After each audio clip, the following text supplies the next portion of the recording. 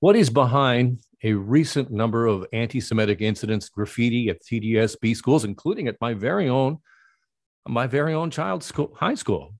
It's so disturbing to see this out in the open, these anti-Semitic bits of graffiti and anti-Semitic incidents on the rise. What can be done to stop it all? Well, two nonprofit organizations, Stand With Us Canada and a US-based group, recently launched an effort to raise awareness about the increasing number of anti-Semitic incidents in Canada and worldwide. And joining me now is Rebecca Katzman, who's Senior Director of Campus Affairs with Stand With Us Canada. Welcome, Rebecca. Thank you so much for having me. In terms of education, what are you doing? What is the message you're trying to get out there?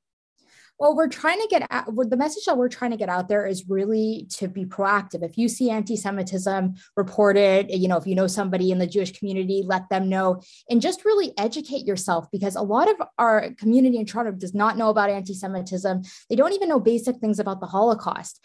And that's what these billboards do with our partnership with Jew Belong and Stand With Us Canada. We're really educating the greater Toronto community. Tell us about the billboards.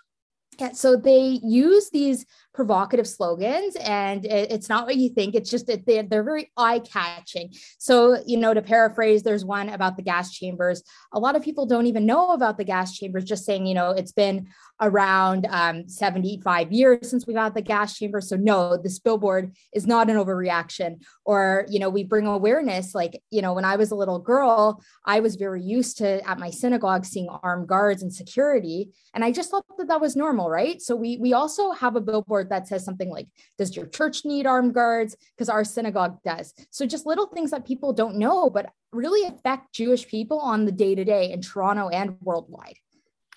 There's been a lot of speculation. Many journalists, many analysts have all put out sort of their theories about why we are seeing this resurgence of anti-Semitism out in the open. I mean, we can argue about whether it's always been there or it's just more in the open. Now, do you have a sense as to why we're seeing this? I think it's because of a lack of education. I think sometimes it's ignorance. I think some people make Jewish jokes. They don't even realize that they're being anti-Semitic. And, some people don't know. But then a lot of the times, even in our school systems, there's a lack of education on anti-Semitism. In my social work program at Ryerson, they took anti-Semitism out of the curriculum. So this is what the issue, this is where the issue stems from, the lack of education. It's so concerning to see it at schools as well. And I guess that reflects what you're saying here. It's just not part of the curriculum. Kids are just not taught about it the way maybe they were 20 years ago. Yeah, definitely. Like there's been lots of instances just recently, like at U of T Scarborough, there was a boycott, divestment, and sanctions resolution against Israel, which already makes Jewish students feel incredibly targeted on campus because it only singles out Israel. And on top of that, in this clause, they were denying students kosher food options from vendors that support Israel. That's a huge issue. So not only do they feel targeted, but are they not allowed to eat fine food on campus either? So there's lots of issues, and that is coming, just to clarify, from the student union, not the administration. But nonetheless, like, it makes students feel incredibly unsafe and uncomfortable. And it's rampant in our high schools. There was all this anti-Semitic graffiti over the last month at 3 different high schools in the TDSB.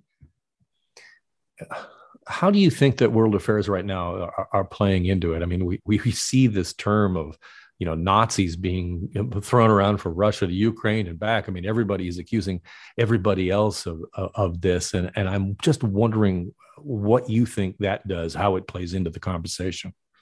Well, I think it's a great appropriation of a tragedy that we had, and not in my lifetime, in my grandfather's lifetime. He's a Holocaust survivor. So, when Jewish people hear things like this, like Nazism, we're like, we have grandparents and parents affected by this. It's terrible. Like appropriating the Jewish tragedy for your own gain is really disgusting. And it makes Jewish people feel more marginalized than they already are, and victimized and threatened. And so in terms of the billboards and the message, is it your opinion that what needs to happen here is a bit of a wake-up call? Like, you're using these sort of messages to perhaps figuratively grab people by the lapels and shake them a little bit?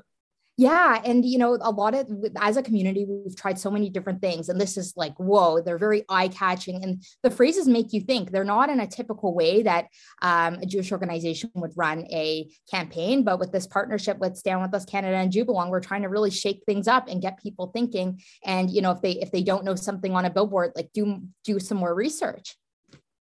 Rebecca, great to talk to you. Thank you so much for your time today. Thank you very much for having me. I appreciate it. That's Rebecca Katzman, who's Senior Director of Campus Affairs with Stand With Us Canada.